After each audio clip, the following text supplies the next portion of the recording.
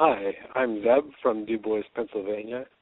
The Sound of Young America is an independent production supported by listeners like you and me. If you'd like to donate to support the show, visit MaximumFun.org and click on Donate. Live on tape from my house in Los Angeles, I'm Jesse Thorne, and this is The Sound of Young America from MaximumFun.org. Radio sweetheart on the airways. It's the sound of young America. Maximum fun. Maximum fun. Maximum fun. Before I talk to Eleni Mandell, here's Littlefoot, one of the more rocking numbers from her brand new record, Artificial Fire. Little foot, where you wanna go? Is your boyfriend in the sticks? Are you on your way home? Little foot, how you gonna feel? Is it really real? Is it really real? Love's so good, you know it's true. I say it all the time. Sometimes he's in love with you, but maybe you'll be mine. Just kidding. It's The Sound of Young America. I'm Jesse Thorne. My guest on the program is Eleni Mandell, a Los Angeles native and Los Angeles superstar, singer-songwriter whose rich singing voice has graced many albums over the past 10 years, the most recent of which is Artificial Fire. Eleni, welcome back to The Sound of Young America. It's great to have you. It's a pleasure to be here. So you're a Los Angeles native, which, I'm a San Francisco native, and it's one of those things that, like, people put a bumper sticker on their car or get a custom license plate frame about. And Wait, being from here or being from being a San Francisco native, and it occurs to me that it's rare for me to meet a Los Angeles native who lives in Los Angeles. And likes it. Yeah. Well, Yet I got lost coming over here. what was it like? Well, that's the arrogance of the native. You think you can handle it, but you can't. It's true. What was it like for you growing up in L.A.? What kind of neighborhood did you grow up in? I grew up in Sherman Oaks, in the valley, Sure. south of the boulevard. I had a nice childhood. My parents, liberal Democrats, voluntarily bussed us over the hill. And I think LA contributed to my daydreaminess, my pessimistic romanticism, stuff like that. What do you mean when you say that it contributed to your daydreaminess? What was it about it? It's so big and empty. Well, especially growing up in the valley. We didn't have coffee houses and stuff like that when I was growing up. So being under 18 and under 21 meant you were pretty limited in what you could do, where you could go. And I was also, fairly shy and a total goody two-shoes. So I didn't really know what was out there. Then I discovered Melrose as the whole LA punk scene was kind of in full swing. When did you become a musician? When did you first start playing? I don't even know if that answered your question. Sort of. I played music almost my whole life. Started violin and piano when I was 5, and then quit when I was 13 and decided that I wanted to play guitar when I was 15 because I wanted to be in a band like X. Wait, now let me clarify there. When you quit violin, did you decide in 2 years I'm going to start playing the guitar? Okay. No, I just hated the violin and I wasn't interested in classical music. I didn't know there'd be more music in my life. But then I discovered the band X, and then I thought, well, I want to be in a band just like that. But I don't think I'm going to find anybody who's going to let me in their band unless I can play the guitar. How did you discover X? Actually, one of the unsavory girls I was friends with in junior high, she turned my friend and me onto them because she had an older sister who would go to their shows. Were you just described yourself as a goody two-shoes. Yeah. Were you like slumming it with bad kids? I guess now that you mention it, that's sort of been a pattern of mine my whole life.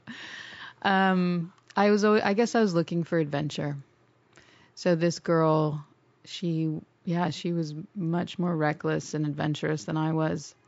She was already doing drugs and having sex, I think, when we were 13. Which at the time seemed like, wow, I'm so square. But now I'm like, my God, we were just kids.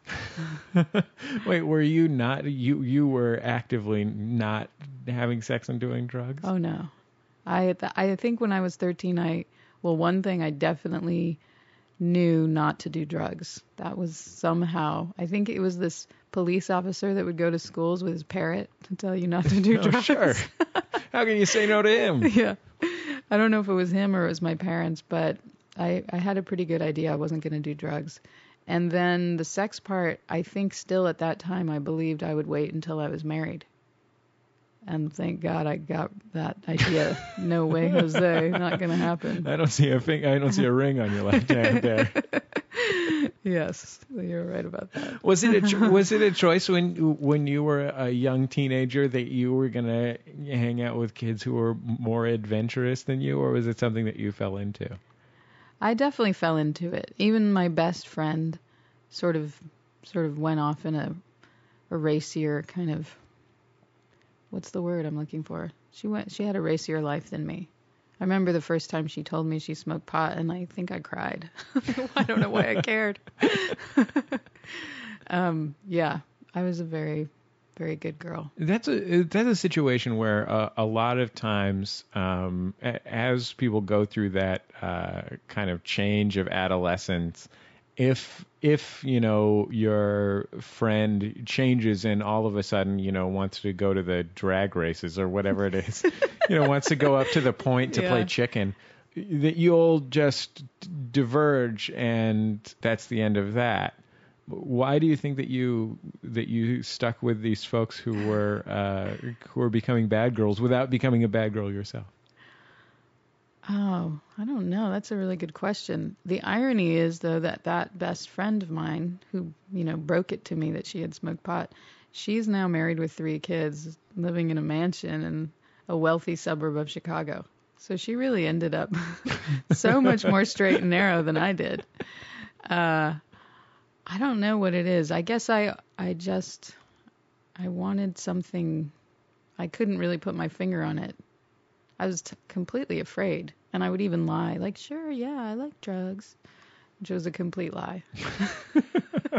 That was the best lie you could come up with, too. I like drugs. No, this is what I said. I remember specifically in PE, there were 2 sort of gangster girls that were really kind of large girls, and I was immediately afraid, but thought I could get them to like me. We were in the same squad. And one was called Yogi. One was called Yogi, and one was called Boo Boo. Those were their gang names. They were in La M, according to them. No, these were just, we had to sit in the squad just for roll call. So they were in my squad, and they'd be like, "So, do you smoke pot?" And I'd be like, "Yeah, I have, but I just don't want to right now." That was my whole. That's how I dealt with it. Like at this point in your life, or just in gym class? I think I meant in my life, I was taking a break. So I don't think there's any more Los Angeles institution rock band than X, a band that really typified the Los Angeles music scene in the 1980s. And also, thank you for knowing that. To a certain extent, as you just kind of pointed out, never quite made a huge national impact. There's sort of a real tweener type of situation, hugely important for some people, but then also, never with enormous hits or anything. Yeah. Were you aware of their sort of localness when you first got into them? Well, by the time I got into them, they were actually huge here. They were selling out the Universal Amphitheater. They were selling out the Palace and the Palladium. And they were, the Red Hot Chili Peppers opened for them and Jane's Addiction opened for them. So I thought everybody loved them and knew them. I thought they were the coolest. What did you think was so cool about them? Well, I'd never heard that weird combination of so many sounds coming together. We had rockabilly, they had rockabilly guitar player, beautiful male, really creamy, smooth male, George Jonesy vocal. And then Exene, just kind of crazy poetry, atonal in some respects. And, great drummer DJ Bonebreak. shout out to him because he's going to be subbing for my regular drummer on my U.S. tour. Imagine that. What a dream come true. Yeah. So yeah, I think it was sort of like this weird light bulb went off over my head. Like, whoa, you mean music doesn't all sound like Barry Manilow? Far out. It was pretty cool. They're sort of known as a punk rock band, but as you just described, really crossed a lot of genres in their music and very self-consciously just mixed a lot of different kinds of sounds. Yeah, another unfortunate influence on me. I want to be paid back for this. When you fell in love with this idea of this kind of noisy, crazy rock and roll and decided to learn to play the guitar so you could be in a band, did it work? Well, a few months into playing the guitar, I learned fairly quickly because I already had a musical background. And a few months in, I met another kid at school who was ditching PE. That's right. As good as I was, I did ditch PE for a few weeks in 10th grade. And he had a leather jacket, and we got to talking. He said he played the drums. I know, it sounds crazy, right? He had a leather jacket, and we got to talking. By the way, you're the only person who's ever led me to talk about PE, pot smoking, the guy that wanted to be in a band with me in high school. So yeah, we had 2 band rehearsals, and we played my songs. And strangely enough, I didn't think this bass player was good enough. I mean, I had no experience whatsoever, but I was like, he's not playing lots of notes. What's going on? So that was the end of the band, unfortunately. But the cool thing was that we rehearsed in, I think it was the bass player's uncle's diner when it was closed. Isn't that weird? This is the 80s, by the way. This is not the 50s. It sounds a lot less weird in the context of cutting gym class and talking to a guy because he's wearing a leather jacket. Yeah. You went to college at UC Berkeley, right? Yeah. I don't think I was as fully conscious at the time, so I wasn't totally aware of how different it was. Now I'm so picky, but back then I was like, okay, I guess I'll buy a tie-dye t-shirt. How did it affect your music to move to Berkeley, a place well known for its eclecticism, certainly? Well, I was still I'd say, the first 3.5 years of being at Berkeley, I was still trying to get some guys to invite me to be in their band, and we sometimes get together. I was kind of always writing songs, but I was never really playing music until the end. And by that time, I discovered, in high school I discovered Tom Waits, and then I finally dawned on me like, oh, I don't need to be invited into a band, I can do it myself. So I don't know if Berkeley had a real musical effect on me, because I still kind of had my heroes and moved back to LA as soon as I got the chance. Was there something that changed then that 3.5 years in? What was the difference? I met Chucky Weiss, and he was definitely another sort of unsavory character, although he became my mentor. He's actually a very nice man from a good family. But at the time I was like, whoa, this doesn't seem right. Okay, I'll get in your car with you. He was a Tom Waits collaborator. Yeah, cohort, Tom Waits collaborator, sort of. Also a well-known legend in Los Angeles. How did you meet him? We were both dining at Musso and Frank's over there on Hollywood Boulevard, and I walked by his table and he said hello. So cheesy. And we got to talking. So that night he said, why don't you meet me at Canner's, famous LA deli. I got to meet a friend there. And that friend was Tom Waits. So it all worked out, I guess. It all led me down this path, this dark, strange path. It's The Sound of Young America. I'm Jesse Thorne. We'll have more with Eleni Mandell, including some songs, when we return in just a minute on The Sound of Young America from MaximumFun.org. Production of The Sound of Young America is supported in part by Ask Metafilter. Thousands of life's little questions answered. Online at ask.metafilter.com. The Maximum Fun Drive runs May 1st through May 15th. It's your chance to support your favorite podcasts, that's our podcasts, and grab awesome thank you gifts. We have giving levels from $2 a month to $10 a month to $200 a month, and dozens of books, CDs, and DVDs hand-selected for you and ready to give away. Visit us online starting May 1st for the Maximum Fun Drive. It's The Sound of Young America. I'm Jesse Thorne. My guest is Eleni Mandell. Her new album is Artificial Fire. Eleni, you want to sing a song for us? Okay, so I'll play Personal.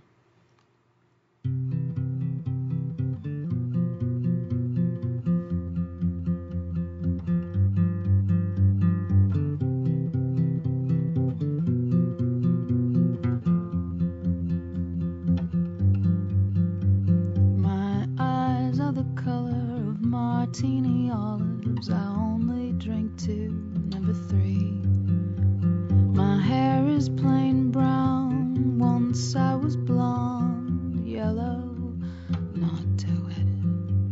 I like to drink coffee with 1 cube of sugar, always with cream and never with milk. Only dark chocolate. I really love summer. I love to be warm. I love to feel hopeful.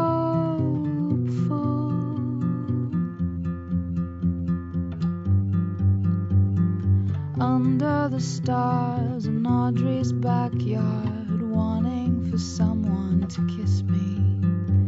But someone would not, and time's getting short, the night's growing colder, and I'm going home. We danced in my old apartment. When everyone left, someone slept on the couch. I thought about love and how I love somebody else. But is that enough?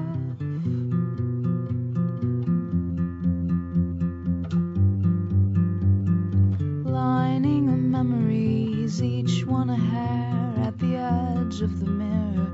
I count and I stare. I wish that the quiet would end with a telephone ring. Could a friend turn into a different thing? Laughing in my old apartment, but that's not what lovers do. They sigh and hope for the future.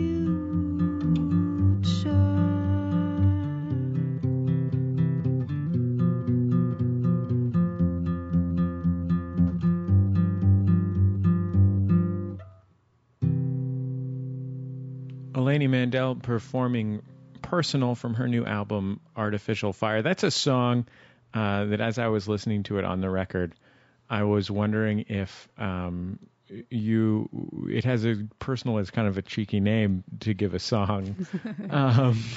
It sounds almost like the kind of song that someone would write out of like a challenge from someone, like, you've been writing too many external songs lately. Oh, yeah, no one would ever say that about me. Sometimes I'm not very good at titling songs, and I didn't know what else to title it because it was all such personal information. And then I think when I started writing it, I thought it could be sort of a list like you have in a personal ad. And then it sort of veered off in a different direction.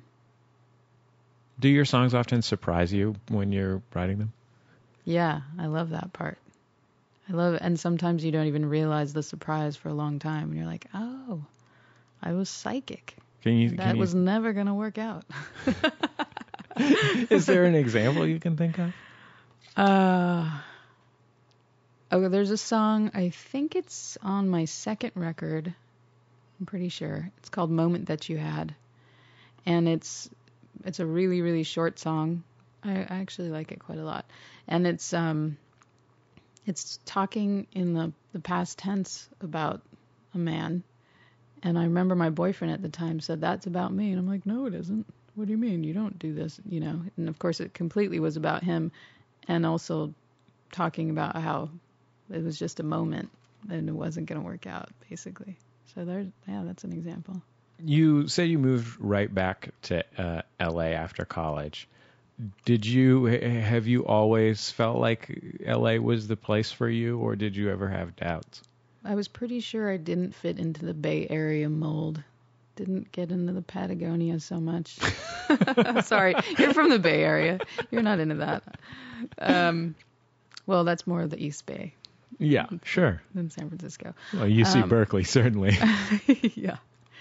I think it was really the LA music scene that I'd met Chuck. He encouraged me to play music. And that's when I was like, oh my God, that's it. That's what I'm going to do. And then I felt like I had to come back to LA for that. Then I spent a long time hating LA and looking around the country for other places to live. What did you hate about it?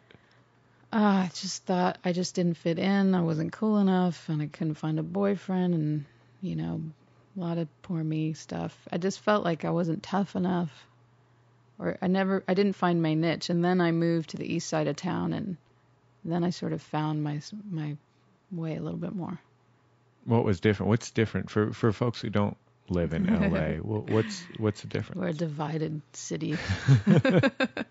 Well, I was living really like the heart of Hollywood / West Hollywood, La Brea and Beverly area. And I guess it's pretty actory around there. That's sort of the Hollywood that people think of if they think of Hollywood. Yeah. So I was a waitress and waiting on a lot of jerky, film industry people. Felt that way at the time. One famous film industry person tipped me very, very poorly, but I probably shouldn't say who it is. No, you probably should. You probably should. Really? Can I say it? Yeah, absolutely. Of course. Quentin Tarantino. Oh, Tarantino. I'll never forget. The bill was like $18.37 and he left at 20. You never, as a waitress, you never forget the bad tippers. So famous people should actually be careful about that. So I lived there, and then to the west is Santa Monica, Westwood. I definitely don't fit in over there. That's a little more East Bay vibe. And then to the east is Los Feliz, Silver Lake, Echo Park, downtown. And that's kind of the area that I've found that I could live happily, sort of happily. Still complained quite a bit. And, I entertained moving to Athens, Georgia, and New York, and Portland. And then I realized, actually, Los Angeles is paradise. And everybody's going to want to live here. You described earlier a little bit the way that you think being an Angelino has affected your music. And there's this sense of the vast space of Los Angeles and the way that it affects your sort of day-to-day life and your personal interactions and your connections with people and stuff like that. Tell me how you think that's been reflected in your music. That's a good question. I guess I became really attracted to the noirish side of Los Angeles and finding sort of beautiful moments in surprising places and beauty and ugliness and really got sucked into sort of this. I mean, if I say like the dark underbelly of Los Angeles, that would be a little bit of a stretch, but I did have sort of a phase where I was hanging out with some really unsavory types. How unsavory? They did drugs, heavier drugs than the pot of my 8th grade best friend. Drinking and driving. No fights or crimes or anything. I think there was some shoplifting of like Easter candy once. But yeah, so I think I was looking in that direction for something to write about, although I wasn't aware of it at the time. That I became attracted to this because I became so immersed in Tom Waits' music and that world, and I was like, okay, where do I find my underbelly world? Do you feel like you found it, or even if you did find it, do you feel like it was like an honest expression of you, or a looking for something else outside yourself? I think both, really, because I definitely honestly wanted something different than I knew. But I remember actually a boyfriend back in the early 90s accusing me of dating him only to have something to write about. I hope that's true, because if I actually liked the guy, that would be really, really, really pathetic. Well, speaking of things to write about, you want to sing another song for us? Okay. My songs have gotten a little cheerier, I think.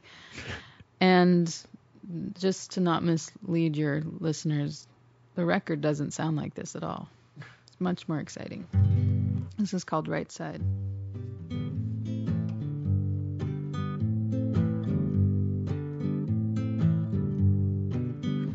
My baby dreams while he's awake.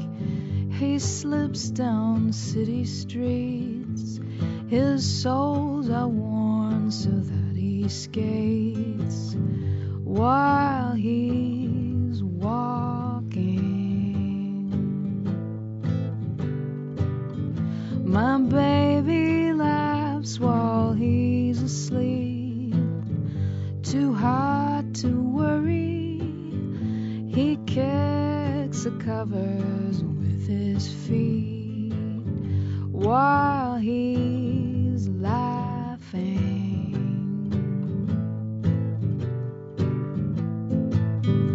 I've got the right side. I've got the right side. I've got the right side.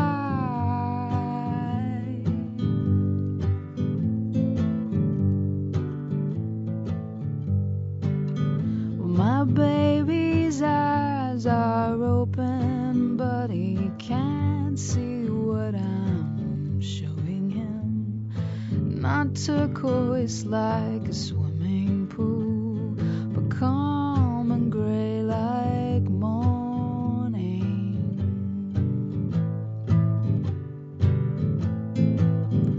I've got the right side. I've got the right side. I've got the right side. The right side.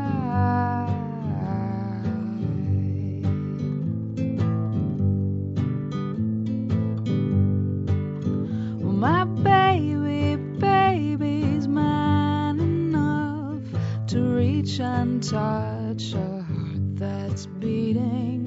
Violet falls across the land. The sun's gone down, it's evening.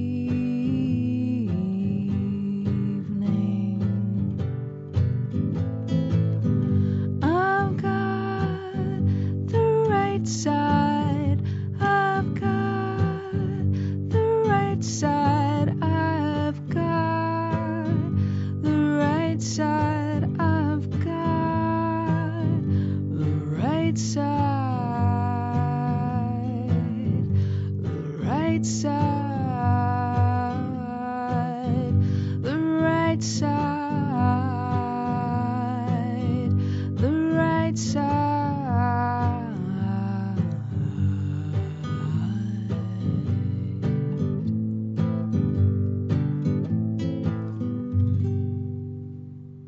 Eleni Mandell performing Right Side from her new album called Artificial Fire. This album is different from your last couple. You just described it as a bit more exciting.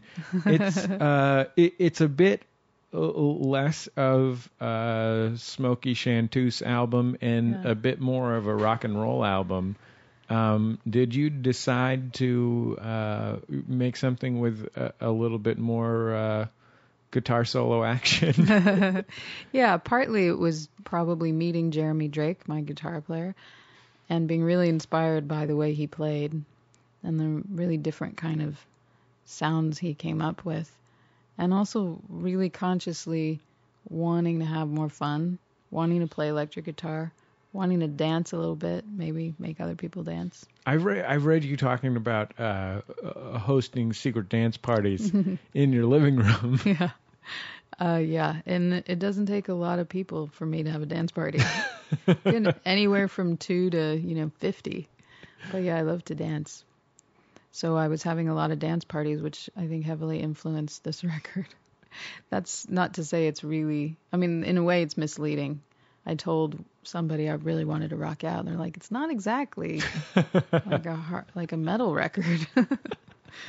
So I think it's still very much me, but I do feel like I'm getting a little bit of backlash. Really? Yeah, it's my blonde on blonde, I guess. I've gone electric. Do you want to sing one more song for us? All right, what should I do? I don't know. Should I it's try your to choice. rock out now? I'll do a not so rock version of Artificial Fire.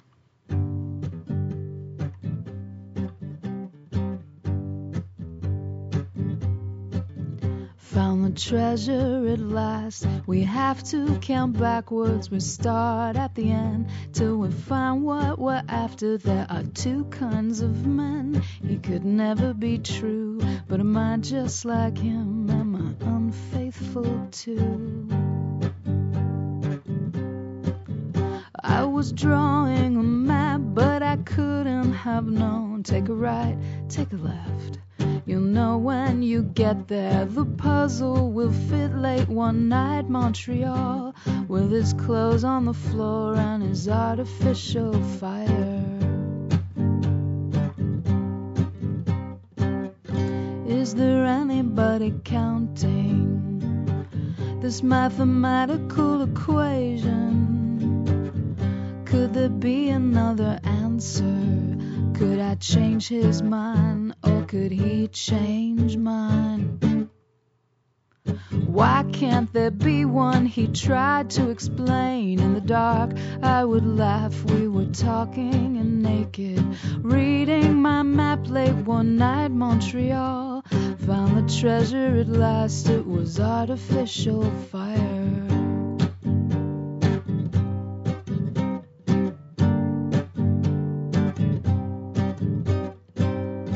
Is there anybody counting this mathematical equation?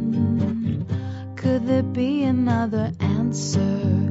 Could he change my mind, or could I change his mind? It was new, it was old from the start, it was both. And a year nearly passed in one night. Montreal, I'm a killer at heart, and I wanted to feel, so I laid out my trap with my artificial fire.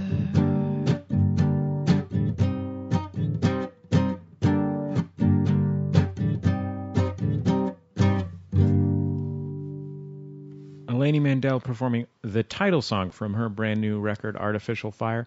Eleni, thank you so much for taking the time to be on the Sound of Young America. It was great to have you. It was so fun. Thanks for dragging all that personal information out of me. That's our time for another Sound of Young America program. I've been your host, Jesse Thorne, America's radio sweetheart. The show produced by Speaking Into Microphones. Our theme music written and performed by Dan Grayson with help from myself. Interstitial music provided by Dan Wally. Our intern is Brian Fernandez. The editor on this episode, Nick White. If you have thoughts about the show, you can email me at jesse@MaximumFun.org. And don't forget that the Maximum Fun Drive is coming up May 1st through 15th of 2009. We'll see you next time right here on the Sound of Young America.